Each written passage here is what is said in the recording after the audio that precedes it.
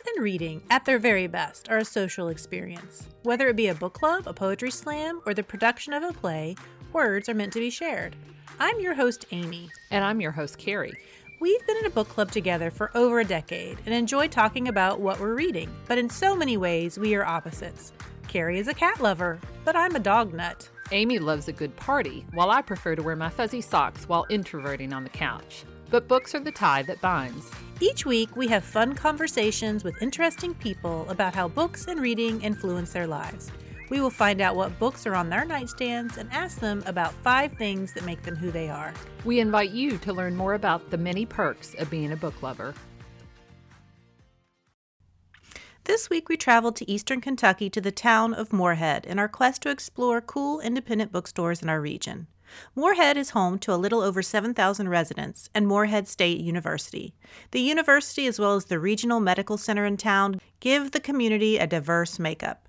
And its location inside Daniel Boone National Forest and the head of the Sheltowee Trace Trail make it a tempting destination for folks who like to hike, hunt, fish, and soak up nature.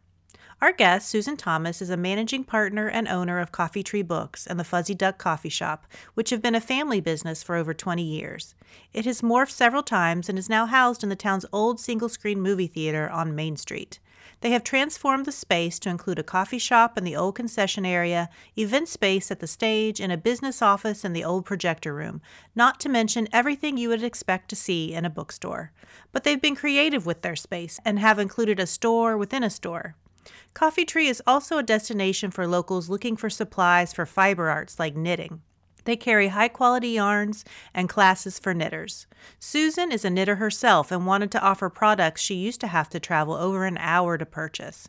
And while there weren't initially many knitters in Morehead, Susan and others have nurtured a whole crop of townspeople anxious to learn and create. Susan tells us why books and yarn aren't the strangest store-within-a-store concept in town, why she has an affinity for books about bees, and why moving back to her hometown after 16 years in Nashville is a decision she hasn't once regretted. Our guest this week is somebody who's out a little ways in Kentucky, or a little bit further from Louisville. Her name is Susan Thomas, and she's one of the owners of the family-owned Coffee Tree Books in Morehead, Kentucky. Susan, thanks so much for joining us. Well, thanks for having me. So full disclosure, I used to live in Morehead, where Susan is the managing partner at Coffee Tree Books, and it was always one of my favorite places in town to go. And when we were moving there, it's a small town, and I was a little nervous about moving to a small town, but when I saw that there was an independent bookstore, I thought, okay, I'll be able to do this. This will be just fine. So for those who don't know, Morehead is a small town in eastern Kentucky, but it's also a college town, home to Morehead State University. So tell us a little bit how your family landed in Morehead originally. My parents are both from Kentucky, but my father, he taught at the university for years, and they liked Morehead, and they stayed. And so you grew up in Morehead. I did. So what kind of reader were you as a kid? What kind of things did you like to read, or did you like to read? I did like to read. I was thinking about it. I was sort of a hot and cold reader. You know, I'd get really into it, and then I'd get into something else, and I'd go back. One of the first books my grandmother gave me was The Little Princess by Frances Hodgson Burnett. And that was the moment where I thought, I am a reader. This is my thing. But I had an amazing English teacher, and, you know, she turned me on to books, and I went on to major in English, and I've always done something with a book. I read The Secret Garden a couple years ago and absolutely loved it, but I never read any of those books when I was a little girl, and I thought I wish I had, but I just never did. So it's interesting that The Little Princess is the one that did it for you. So what kind of things do you like to read now as an adult? Do you have some favorite authors or books? As a bookseller, you know, I'm a bit of an omnivore. It's not really for work. I just like different things. Like right now, I just finished a literary novel, and I'm reading a middle grade fantasy book, which is terrific. And I'm halfway through an Irish thriller. But I also read a lot of nonfiction. I read a lot of science and nature. You know, I love Robin Wall Kimmerer's book, Braiding Sweetgrass. I know a lot of people are reading that right now, even though it's been out for a long time. And Helen McDonald's Vesper Flights was one of my favorites from last year. I sort of read all over the place. I'm curious, you mentioned one of your English teachers kind of turned you on to books. Were there certain books that flipped the switch in high school? I don't know that there was a certain book, but I do remember thinking that it was the first time that the ideas had really challenged me, and I'd had to sort of dig in and work hard. But it felt so rewarding to really dig deep and to see what a book was about on so many different levels. I just found it really satisfying. And then, I have a degree in English and I have a master's in English, and I thought I'd go farther, but then I realized that digging kind of took some of the joy out of it. And I went back to just being a frontline reader. So many of our listeners may not have visited Moorhead and don't know anything about it. Can you give them just like a little taste of what the town is like? The town's I think it's still about 8,000 people. The university's probably comparable. It's small. It's growing and it's changing. It's changed quite a bit lately. We have a young, exciting mayor who's doing cool things, and we have some new businesses that have come to downtown. There's a new brewery. It's an outdoorsy place. We have the lake and the Sheltoe Trace. The northern terminus runs through there, and so I think there's a lot of hiking. But it's not like some of the other outdoor areas where there are so many people. It's still a little undiscovered. It's not overgrown yet. Well, you decided to come back there. I did, and I haven't regretted it once. I like that it's still small, and that I go to restaurants and I know people, and I go to the grocery store and I know people, and I like my community. It's a diverse community, which seems weird to say, but I think sometimes in cities you live in your pockets, and when you live in a small town, if you have kind of a diverse small town, you run into all kinds of people with different kinds of ideas.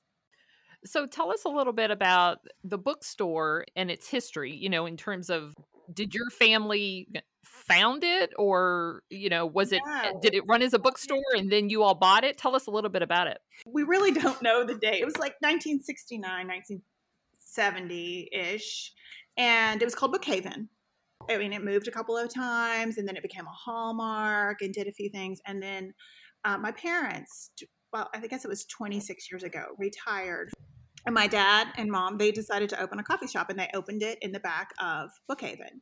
And so the coffee shop was doing pretty well. And, like 3 or 4 years into it, the owners of the bookstore decided they wanted to sell. And my parents were like, well, this is our coffee shop. We have to protect our coffee shop. So they bought the bookstore with another couple. And the other couple, the woman was a librarian, and so she ran it for a few years. And then in 2005, I had been living in Nashville, and that's where I met my husband, and we had a 1-year-old daughter, and we moved back. And I worked at the coffee shop for a while, and then eventually started working at the bookstore. And then when the woman wanted to retire, it was sort of a natural fit. So I've been running the bookstore since 2006. You have sort of a unique location in town, that the store's now in the town's one-screen movie theater on Main Street. It was actually also built in the late 60s, but it's a big building. So in 2010, Moorhead had a big flood. Nashville had a big flood. We had 2 feet of moving water in our store, which was pretty Wow. And so we talked to some local businessmen who had purchased the old theater, and we're trying to figure out what to do with it. And so they were great. They completely renovated it for us and terraced the floors in the way we wanted it. And it was tricky putting a coffee shop in the front in the concession area. My office is the projection room. And, in movie theaters, or in the old theaters, there would be a stage, which isn't really a stage. It's sort of a fake stage. So we still have that, and that area down below, that's our event space. And we actually use the fake stage like a stage, and it's got great acoustics. It's a funny building, but it's worked really well. So we've been there for almost 10 years. So they tore all the seats out, and you just added bookshelves and all that good stuff? They terraced the floor. So we have 2 levels. Well, we have 3 levels. It's pretty neat. Yeah. That's cool. Okay, so I'm trying to envision. So the coffee shop is in the front. It is. It's a concession area. And we totally had to rearrange because of COVID.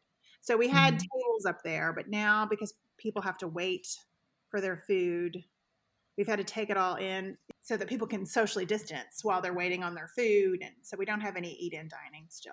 That's been one of the things that with COVID, we've had to just sort of adjust. So you lived for a while in Nashville. So you've experienced living in both a large city and a small town. And, people love to, myself included, I love to read books about bookstores. And there's lots of fictional books like The Storied Life of A.J. Fickrey or The Readers of Broken Wheel recommend, where the main character moves to a small town and starts a little bookstore. A lot of people fantasize about a life like that. So does it feel that way to you? That it's sort of like this, I don't know, fun. Romanticized Right. version of life. No. I mean, I love those books. I love my job. But, I think running a bookstore in a small town, you wear a lot of hats. And so, I mean, certainly there's that truth to it. But I don't know. And, the other thing is my bookstore is kind of big. I mean, I have a lot of employees by the time I have with my coffee shop. And so a lot of times in those books, they have like one person who works for them. So I have a friend who runs a bookstore in Empire, Michigan. That might be her life. I'll have to ask her. So what are all the hats that you have to wear? What are the things that you think people don't think about that you have to do in a bookstore that maybe make it not as perfect as people's fantasies about it?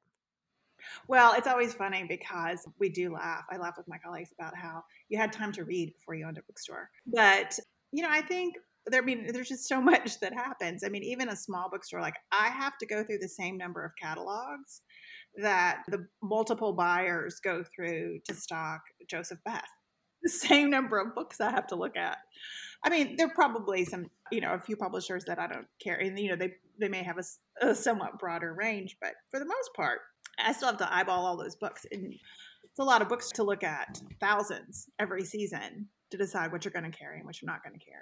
Certainly staffing is always making sure all the hours are covered and everybody's trained and the payroll's right and that you've managed your budget and that you've brought in the sidelines that are appropriate and you haven't brought in too many sidelines and you have brought in too many sidelines and maybe we should put that on sale or maybe we should, and you go through books with the season and then something changes and suddenly you've got to make sure you add on those extra books. You make sure you have the things that people are talking about and reading.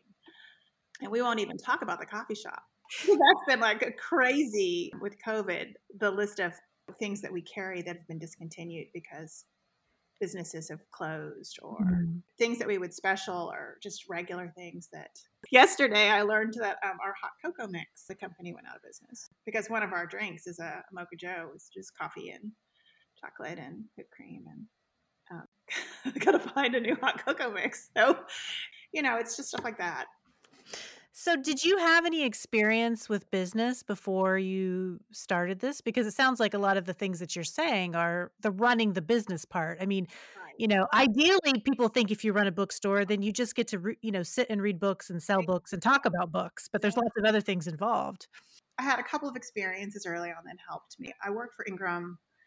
Ingram Book Company is the largest book distributor in the world, and I work for Ingram Merchandising Services, which is one of their small arms, and I was their systems trainer and their tech writer. So I documented their entire system, how their computers worked, and then trained everybody on how to know that. And so that was huge because then I understood the lingo. I learned the language to some extent of accounts payable and accounts receivable and what does all this mean, and then I worked I was a partner in a small independent press in Nashville for a little while, and so I did all the books there. And I mean, I did the accounting books as well as helping with the books, and that was amazing experience. I mean, I couldn't replicate that in terms of thinking about how businesses work and planning and just sort of knowing. So you've really been on both sides of it. I don't think I realized that you had worked for a small press. Oh, we've laughed. I've done everything you can do with a book except write one. I've designed, I've edited, I've sold. I worked at a bookstore in Nashville. I taught literature in 7th and 8th grade. Yeah, I did all kinds of things with books. Did the layout, marketing. Yes, I can't say all of it was super successful, but I've had a little bit of experience. I've dipped my toe in the waters at least. So the bookstore that you worked in Nashville, is in a large city, and now you're running one in a small town. Do you see any differences between running a bookstore in both of those types of places? Well, what's funny is that the bookstore in Nashville that I worked at was also in a movie theater. Really? How funny is that? I know it's not there anymore, but it was in the old Bellmead Theater. But It's all the same if you like books and if you're interested in books and if you're interested in people, because that's really the business that we're in. So it's all about talking to people and finding what they're interested in and connecting them with the books and the stories that are going to matter to them. And I mean, that's what I do. I mean, that's the heart of it. And it's the same whether you're in a big city or you're in a small town. So I'm wondering about because you all are a small city, and you mentioned having to look through thousands of books in the catalog. So how do you go about determining what types of books you're going to carry in the bookstore? Well, I mean, certainly I have tools at my disposal, and it's a lot easier than when I first started. When I first started, you looked at catalogs, and then you could actually. When I first started, we didn't even have a point of sale system that told us what we had sold. It was tricky, but that was one of the first things I did. Is we put in a system where we could track our sales, and then technology is advanced. I can look now, and so if there's a new hardcover coming out by an author, I can look and say, how many did I sell of his last one, and how many. I can also see marketing plans, and I can see print runs and things like that. And I talk to reps about what's coming and what's big. But also, I have to know my customers and I have to know my community. So I try to buy things.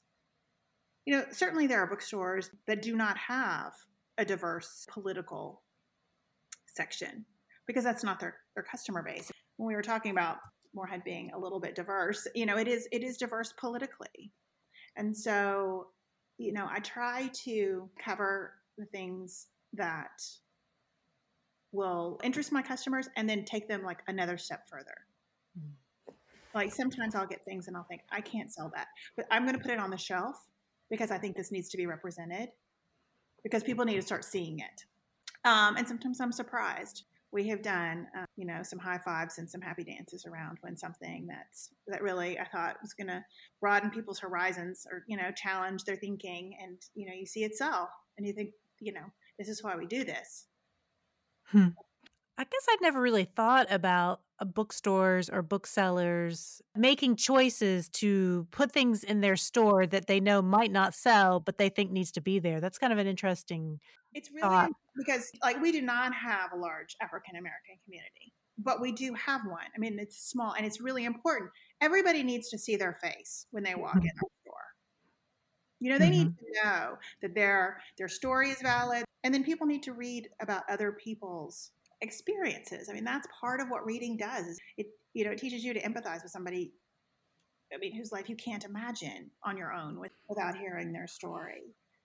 So yeah, I mean, I think the word that gets thrown around a lot is it's curated and I kind of don't like that word, but it's kind of what we do.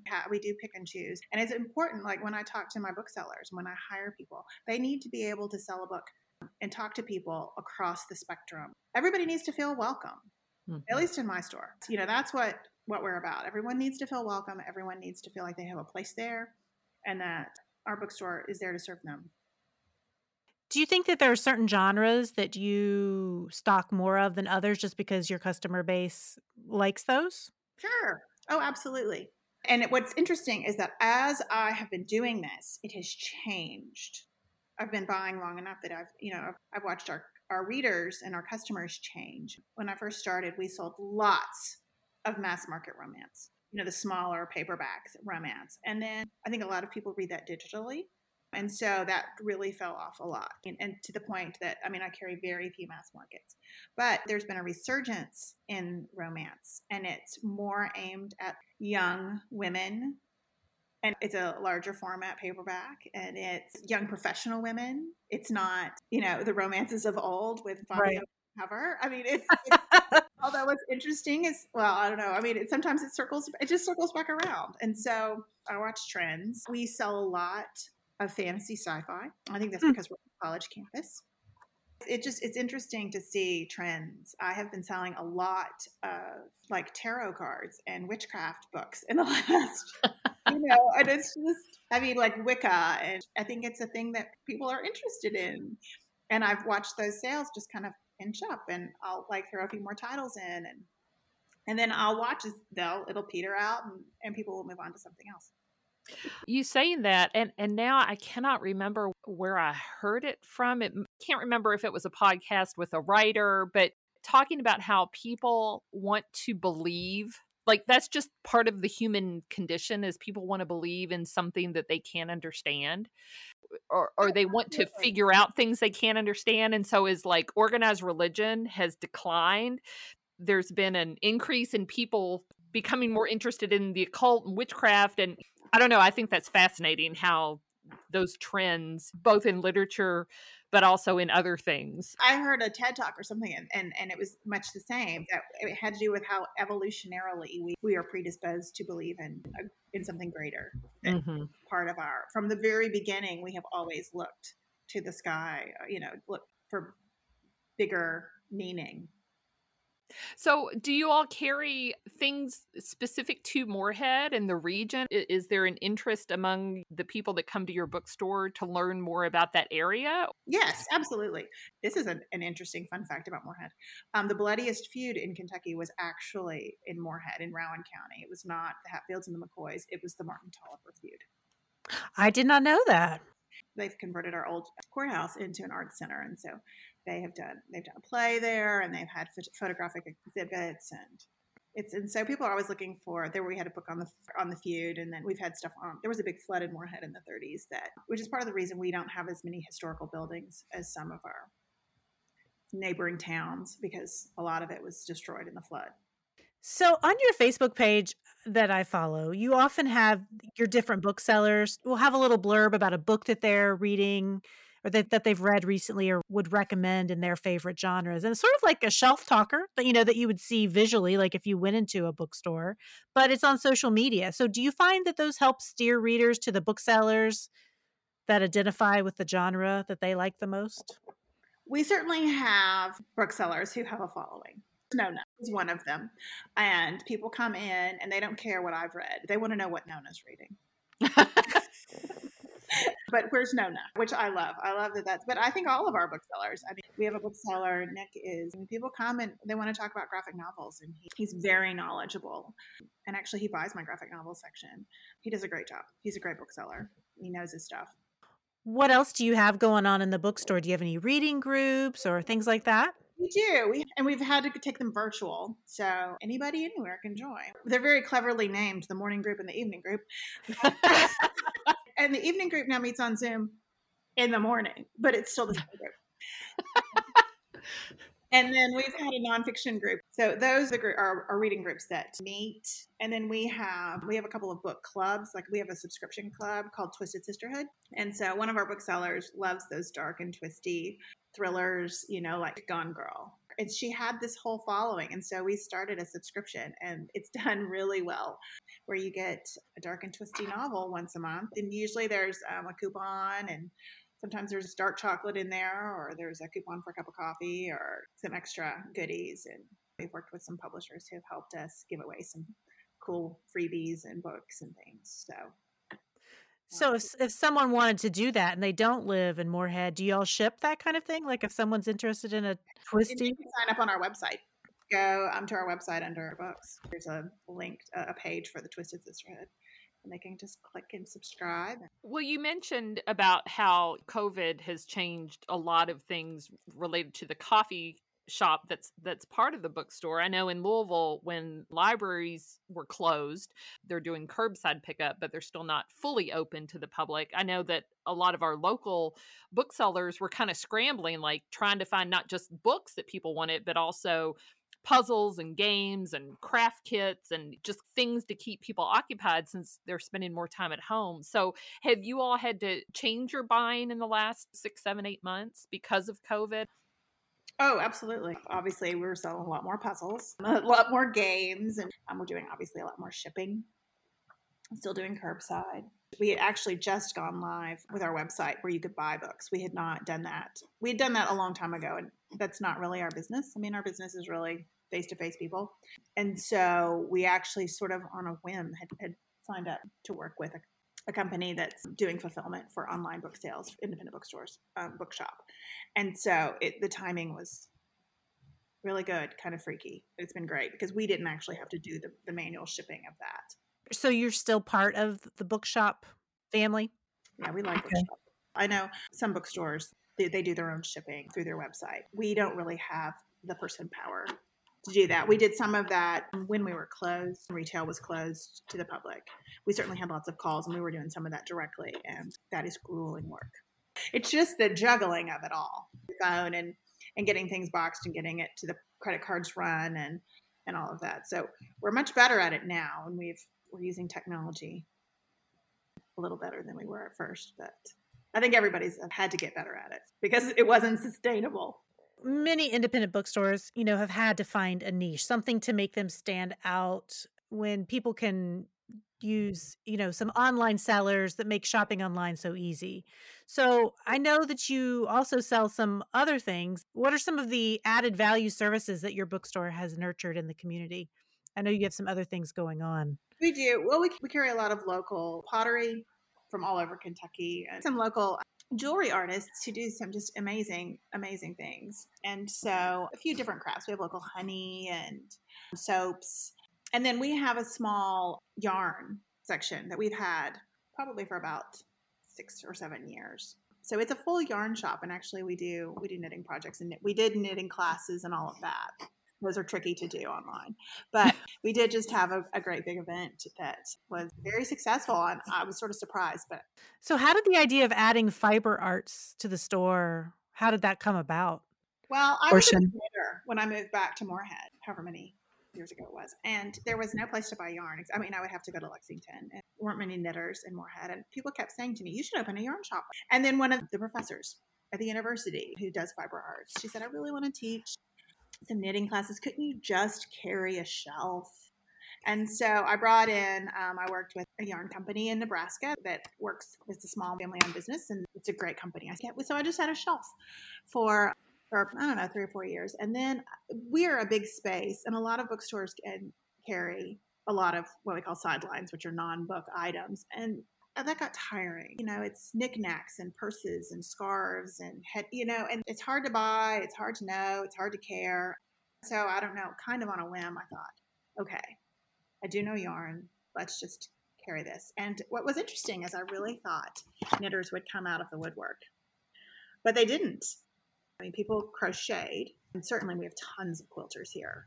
So it's been really fun because I've taught a gazillion knitting classes, and it's all like 101. And I've watched people start with a cast on. And in fact, at this event, we had limited tickets, and there were 35 knitters, and they showed off some of the things that they had knit. And it was just like, wow. I mean, I was so proud of them. Fearless. So it's not a huge section. I curate that one pretty hard because it has to be good. I'd like to work with American wools whenever I can. It's all natural fibers. There's no acrylic or any synthetics. We work with actually a few women-owned independent dyers. And so we have some kind of cool stuff, and it's been really fun. It's an interesting creative thing, and it actually goes really well with the books. And I should also credit, I sat at a national meeting next to a woman who owns a bookstore, fiber store in Wisconsin. And she's like, "No, you should totally do it." And I was like, I had pretty much like, I'm not doing that. And it's her fault. I saw her a couple of years ago, and I said, "This is your fault." I think she said, "Who are you?" Yeah. What is Sheep Out? I see that on your site. Okay, so this was our big event. So we started a few years ago. One of my knitters had seen, I don't know, some yarn shop had what they called a sheep over, and people like spent the night and knitted all night and did in their pajamas. I don't know what they did. They were like, "We should do that." I thought, we're not sheeping over. How about we just sheep in? So on a Sunday afternoon when we're closed, we sold tickets, had a huge food spread, fun drinks, specialty cocktail called Sheer Delight. I love a pun. We had sales, and we had, and there were party favors and door prizes and a fashion show, and then we would have inspiration projects, and we put like bundles together for people to try to make some of these projects. And we sell out. Like, people want to know when the tickets are going on sale. I mean, they go on sale on January 2nd when we open. Like this year we only did 35 tickets, but in the past it's 50 tickets, and they sell out in like a day. So this year we did it virtually. So instead of sheep in, it was sheep out. So they picked up their kit, And it had a little project and party favors and all the makings for them to make. I always make this massive Kahlua brownie trifle thing and in a punch bowl. And so they had the makings to make their own little independent one. They maybe had some makings for their own sheer delight. Then we Zoomed and we had a virtual knitting party sale, and it was really fun.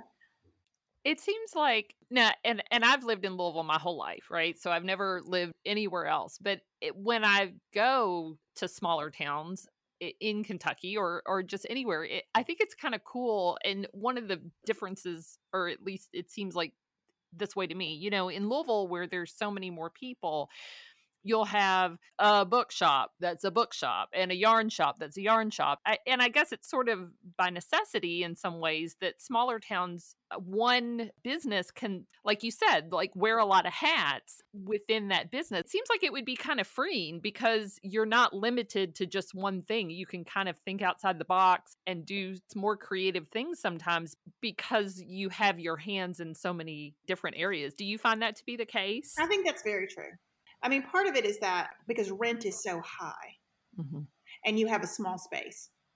And so you can imagine that being in a movie theater, an old movie theater, which is massive, like I don't have the book traffic to support that just as a bookstore. I mean, books are they're still the majority of my business by a lot. But still, I mean, that's a lot of space for books. And so yeah, I think it gives us all kinds of opportunities to be creative and do some different things. And what's interesting, it seems like when one thing zigs, the other thing zags, and so it seems to work pretty well. Now, that is notorious, and down the road we do have a Bible and tire store. A Bible and tire store? Amy, I can't believe you don't know this. No, I did know about that, although I'd kind of forgotten. But when we first moved to Moorhead and we were looking for some furniture for our house, we asked people around, like, where should we go to look at furniture? And somebody told us about this place. They go, oh, down at the tobacco warehouse. Well, we thought it was an old tobacco warehouse that they had turned into a furniture store until we went in and they had all the furniture in the front. But if you wandered too far in the back, they were actually drying tobacco. Like it still was a tobacco warehouse. I know, it's funny. How far is the Target? Because like that's sort of my An hour. like, oh my gosh. Okay, so I'm like, I need to be within 10 minutes of a Target or When I first moved here, I had lived in Nashville for 16 years, and it seemed like every 2 weeks, my husband's from Seattle.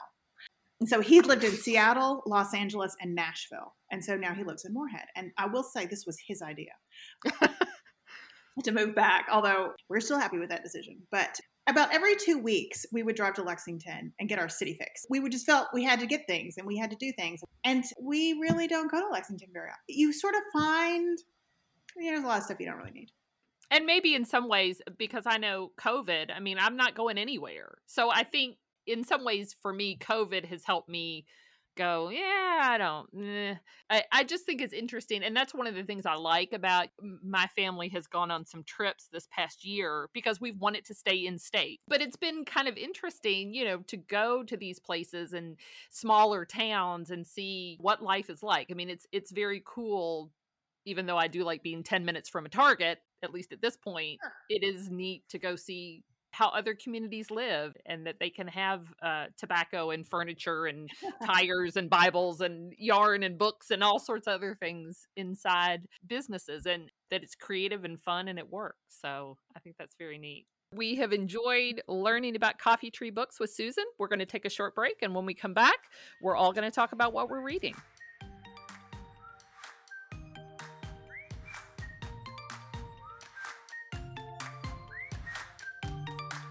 We are back with Susan Thomas from Coffee Tree Books and with Carrie. And Carrie, I want to know what you're reading. There are 2 audiobooks I just finished up. I'm not sure what got into me. I found an audiobook. It's called Born Standing Up, A Comic's Life by Steve Martin. So it's written by him and narrated by him. And I have always enjoyed Steve Martin. And this was a pretty short audiobook. I want to say between 3 and 5 hours. So he talks about the 10 years that he did stand up and how he started and then why he decided to stop doing stand-up. So it was really interesting. He also plays banjo in this audiobook, and I like banjo. So it was kind of a sweet spot of, a comedian I like and music I like, and then just hearing about his backstory. One of the things that I felt like this connected for me is I have read Malcolm Gladwell's Outliers book. In that book, he talks about how, a lot of the times we think about people who become famous, like the Beatles or athletes who are like super skilled at whatever they do. And to the public, it's like, oh, it just happened overnight. But there's sort of this magic number. It's like 10,000 hours that somebody has to practice before they're really, really good at something. And so listening to the Steve Martin audiobook kind of reminded me of that concept, because Steve Martin, in his early years, he would go from bar to bar, or from comedy place to comedy place, and do like 3 or 4 shows a night. Every night. So I enjoyed this. And then after I finished that one, I was sort of like, well, I don't want to listen to anything really heavy. So I found another audiobook that's called The New One, Painfully True Stories from a Reluctant Dad by Mike Birbiglia. And he is also a comedian. He wrote a book, and also there was a movie called Sleepwalk with Me. He has a sleep disorder where he has to wear gloves and have somebody zip him into a sleeping bag at night because his dreams are so violent that like he threw himself in his sleep out a 2-story window. So I knew about Mike Birbiglia before I landed on this book. In this book in particular, The New One, he recorded it with his wife, who is a poet, about their decision to have their daughter Una. And he did not want to have children, but he agreed to have a child, which I don't think is too far off from a lot of men in the world who are like, if you want to, okay. And so this audiobook, it was funny, of course, because Mike Birbiglia is a comedian, but it was also, kind of sad in places and bittersweet that his decision and his wife's decision in some ways turned out better than what they might have imagined, but they also had to give up some things, which isn't always fun or easy to do. So anyway, I highly recommend those. Again, that was another one. I think it was between 3 and 5 hours, so relatively short. But if you feel like you need a comedian fix, I guess those might be 2 you want to check out. Mike Birbiglia book, I heard he and his wife interviewed on Fresh Air by Terry Gross, and it was really interesting. And I also saw him. He was in Louisville, and I went to see one of them, and he was really good. Yeah. He's funny. Susan, what have you been reading? Well, I just finished a couple of things. I finished The Prophets by Robert Jones Jr., and I can't recommend it enough. In fact, I emailed my Penguin rep and said, I wish I were a better writer so I could write a blurb that was worthy of this book. Because I don't know. It was amazing. It's set on a plantation, and it's about love, all different kinds of love. And it is just beautiful and hard. And I followed that up with a book called We Begin at the End by Chris Whitaker. And that, it's not out yet, but I think it's going to be a big book. So you'll see that come around. They're comparing the main character to Scout from To Kill a Mockingbird, which, Oh, wow. Publishers like to do that, though.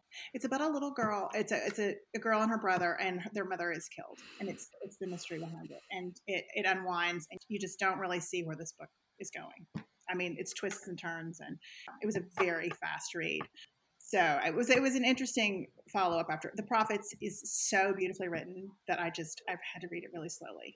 And this then the next one I just picked up and powered through. And then I'm listening to Amari and the Night Brothers by B.B. Alston, which is middle grade, and it's the number one on the Indie Next list for kids. It's the list that booksellers send in their picks, and they compile a list. And this was the top one for kids for winter, and it's all the things. It's magic and a girl from the projects, and I don't even know how to explain it, but it's really good. And again, I think this is going to be one of those kid books that kind of takes off. That's awesome. So I've added all 3 of those. You mentioned the one hasn't come out yet, but the other 2, are they like relatively new books? Oh yes, they're both okay. Both Amari and the Night Brothers. It probably came out last Tuesday. Oh, okay. So really new. The Prophets it's the number one for January on the adult Indie Next list. I don't normally read that way. It just sort of happened. The Prophets was also the cover review on the New York Times book review last week. Do you find that you read a lot of arcs or things, just to kind of keep ahead of what might be coming out? Or do you find that you do more backlist reading? Well, I go in phases, and we've sort of laughed during COVID. I was talking to a friend, and apparently it's a sign of anxiety if you reread because you need to know how it's going to end. Oh. And that it's a comfort thing to reread books, to go back to places and people and she had been rereading all year long. And I have not. I'm not really a rereader, occasionally, but not very often. But what I have done is I started during 2020. I'm kind of in the middle of it, reading Louise Erdrich from the beginning, like in order. Because some of them I've read, some of them I haven't. Like, I know it's going to be good. I know when I read Louise Erdrich that it's going to be really You need a guarantee that you're going to enjoy it. Yes, and I decided that was my anxiety reading in 2020 was reading Louise Erdrich, and I have not been disappointed because she is such an incredible writer, and it's been funny because I've read stuff in between, and I'll pick up something and I'll think, writing's not very good, and I'll be like, oh no, it's just that I've been reading Louise. I'm just let me just get into this book and give this poor guy a chance. Well, Amy, what have you been reading? So I just finished a graphic novel called Good Talk, a memoir and conversations by Mira Jacob. And, as you know, I don't read a lot of graphic novels, but I had heard about this and it sounded intriguing to me. But it was published in 2019. It won the National Book Critics Award for autobiography that year. And Mira Jacob had previously written a novel a few years prior to this. And she's the daughter of Indian immigrants, but she was born in the United States and she married a Jewish man, and they have a son who would be considered mixed race. So the book starts off with the author taking a walk with her son, who is about 6, and he begins asking questions about race. And he has seen some current events on the news or elsewhere, and he asks his mother if white people are afraid of brown people. And then he asks if his daddy is afraid of them. And so these questions by her son make her question different events in her life that have made her think about race. She talks about how she has darker skin that then is considered beautiful in Indian culture. And her family was always concerned that she would have trouble finding a husband. And then she talks about instances when she was a girl and how she was made to feel less than American because she looked different than white people. And she talks about how her race has affected her getting work as a writer, both from the perspective of her family's belittling her career because they think that it's not a valid career choice, to the publishing industry being dominated mainly by white males. But from there, she takes the lens back farther and she shows the political climate that's taking place behind these experiences. And that culminates to a more modern day when the political rhetoric by leaders has made her son scared, and how recent elections can sort of tear away at families by dividing them. So she uses conversations with her Jewish in laws who plan to vote for a particular presidential candidate who espoused xenophobic rhetoric. I'm not going to say that person's name, but we might be able to figure it out. But I think that this is something that many families can relate to all across the country to some extent. Maybe not about race, but about climate change or reproductive rights or sexual orientation. So Mira Jacob and her son both felt that by her in laws wanting to vote for this particular person, it made them feel like they didn't really care about them. The graphic art in this book is a little different than the ones that I have read in that it's more like a collage. She uses real color photographs as the background, and on top, she's sort of imposed black and white figures of herself, her family, other figures in the story. And they're not exactly cartoon like, they're more realistic, but they're cut out and pasted on, sort of like a paper doll almost. And then she has little conversation bubbles above. But I would say that this goes to the top of my list of some of my favorite graphic novels. It was completely engaging and I had trouble putting it down. And it was also relatable to me in many ways, even though I'm white and I don't have the same challenges that this author had.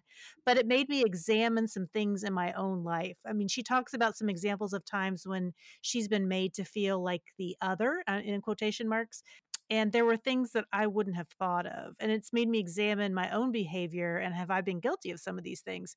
And undoubtedly, I probably have unknowingly. And so I appreciated her showing me how that made her feel. My only complaint, and this doesn't have anything to do with the author or even the content, but it's that I read this as an ebook and I don't recommend that. There were several pages that you really needed to be able to see the whole double page spread for it to make total sense. And I didn't have that ability. And so I had to scroll back and forth, which wasn't ideal. So I highly recommend reading the hard copy of this one if you decide to give it a go. I've never read a graphic novel memoir before, but I enjoyed this one quite a bit. So Yeah. I looked at the cover. Now, like there's some graphic novels you can tell just looking at the cover that it's a graphic novel. But when I looked at that one, I would not have thought it was a graphic novel. Well, I actually didn't know it was a graphic novel. There was some buzz about this book when it came out at the time, and I remember that, and I remember thinking, "Oh, I'd like to read that book." I did not realize it was a graphic novel until I actually downloaded it from the library. And then I'm like, "Oh." But by that time I'd already had it, and so I was going to read it like that. But I would definitely recommend getting the hard copy for that one. Cool. I've already put that on my list. Y'all have like totally given me way too many books to put on my list in this episode. All right. Well, we're going to take a short break. And when we come back, we're going to ask Susan her top 5.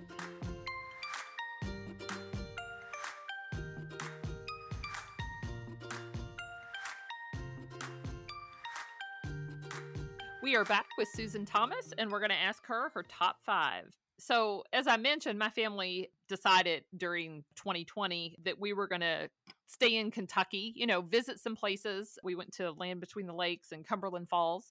So, what is the top thing someone coming for a visit to Moorhead, Kentucky should visit besides Coffee Tree Books, and why? I think the Kentucky Folk Art Center. We have a really great collection of Kentucky folk art. And Kentucky folk artists, some of the really important artists in that. And I just think it's a beautiful building. They've redone it. It's the old grocery store. It's a great collection. It's a really lovely space. And I think it's a chance to experience some art that you maybe haven't seen. I would second that. I always liked that museum in Moorhead. Yeah. And if you're an outdoorsy person, Cave Run Lake is pretty nice too. It's a Yeah, I started to say it's second to the Sheltoe Trace. mhm. It's a great. It's we've got the top of the trail, and you can start it and then be inspired to hike all the way down to Tennessee. So question number 2, there has been an increase in people's interest in beekeeping for the last several years, and you keep bees. So what's the most challenging thing about that for you? Everything. This is, I think, the hardest thing ever.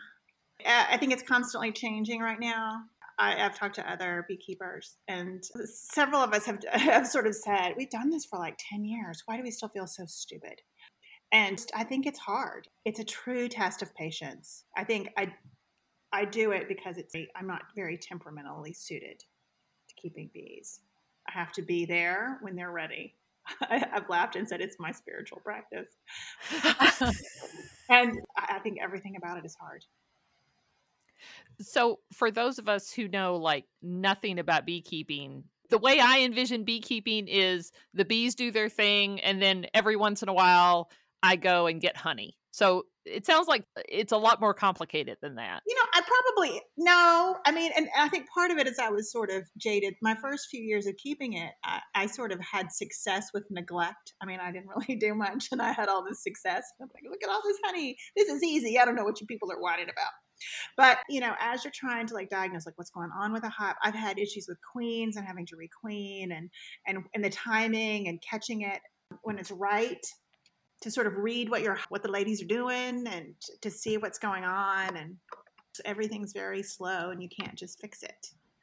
I take that back. I do know somebody who kept bees, and when things were going great, it was like, it's great. But then when there was a problem, I mean, it sounds like what you're saying. It's like when there's a problem or when there's something going on, it can be time consuming and frustrating to try to figure out what it is and how to fix it. Right. And you're trying things and you're watching and I mean, I won't lie. It's a little scary at times. You think you got the rhythm of it, but bees will still sting you, and you get stung. There's just no getting around that. It's just part of it. But I don't know. You have to move slowly and you have to be patient. You have to watch them and to figure out what's going on with them. And You kind of listen to what they're telling you. When it goes well, I mean, it is really rewarding.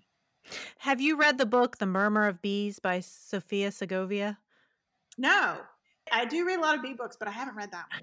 It's fiction. It's translated from the Spanish. It's a Mexican author. It doesn't have to do anything with technical bee stuff, but bees have a major role in that book. You might want to check it out. But on my list, I will say I loved The Honey Bus. I don't know if anybody read The Honey Bus. Oh no, I've never heard of that one. It came out, I think came out in paperback maybe last year. And it's a memoir of a woman whose grandfather, she grew up with her grandfather keeping bees. And so it's a little Glass Castle-ish, you know? Mm. Her home life wasn't ideal, but her grandfather was this steady presence, and she would keep bees with him. It's cool. It's a good book. So here's a little known fact about me and my family, but my father raised bees when I was growing up. And in fact, he invented a type of honey extractor that's been patented. So we always had bees. We had beehives in our backyard when I was growing up, which I hated when I was a kid because I like to run around in the grass without my shoes on. And it seemed like, I don't know if this is the case. It seemed like to me that we had a lot more bees around our house than other people. And I would inevitably, step on one and get stung and all that stuff. All right, question number 3. You mentioned that you had lived in Nashville before moving back to Moorhead. Having experienced both, what is one of the top things you love about living in a small town over a large city? Well, I think it's just, as we talked a little bit earlier, just about the people. I mean, I don't know. It's a tighter, there's something about knowing the community. I mean, knowing the mayor and feeling like you're more part of the community. You're not just one more person in a big city. I don't know. I don't miss the city. And when we go back, I'm ready to come home. Absolutely. I mean, even going to Lexington, it doesn't take long for me to be done. I really enjoyed living in a small town while we were there. And when we first moved to Louisville, I had a really hard time transitioning to moving to a larger town. And it took me almost a year, I think, to get acclimated because we bought a house in a housing development and the houses were so close together. And I was used to having like an acre of land around me. I don't know. Everything just felt like too close.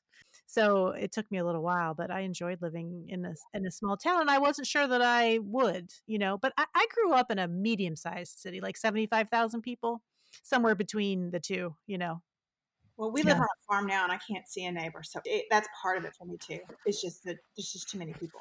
It would be hard to live that close, I think, again.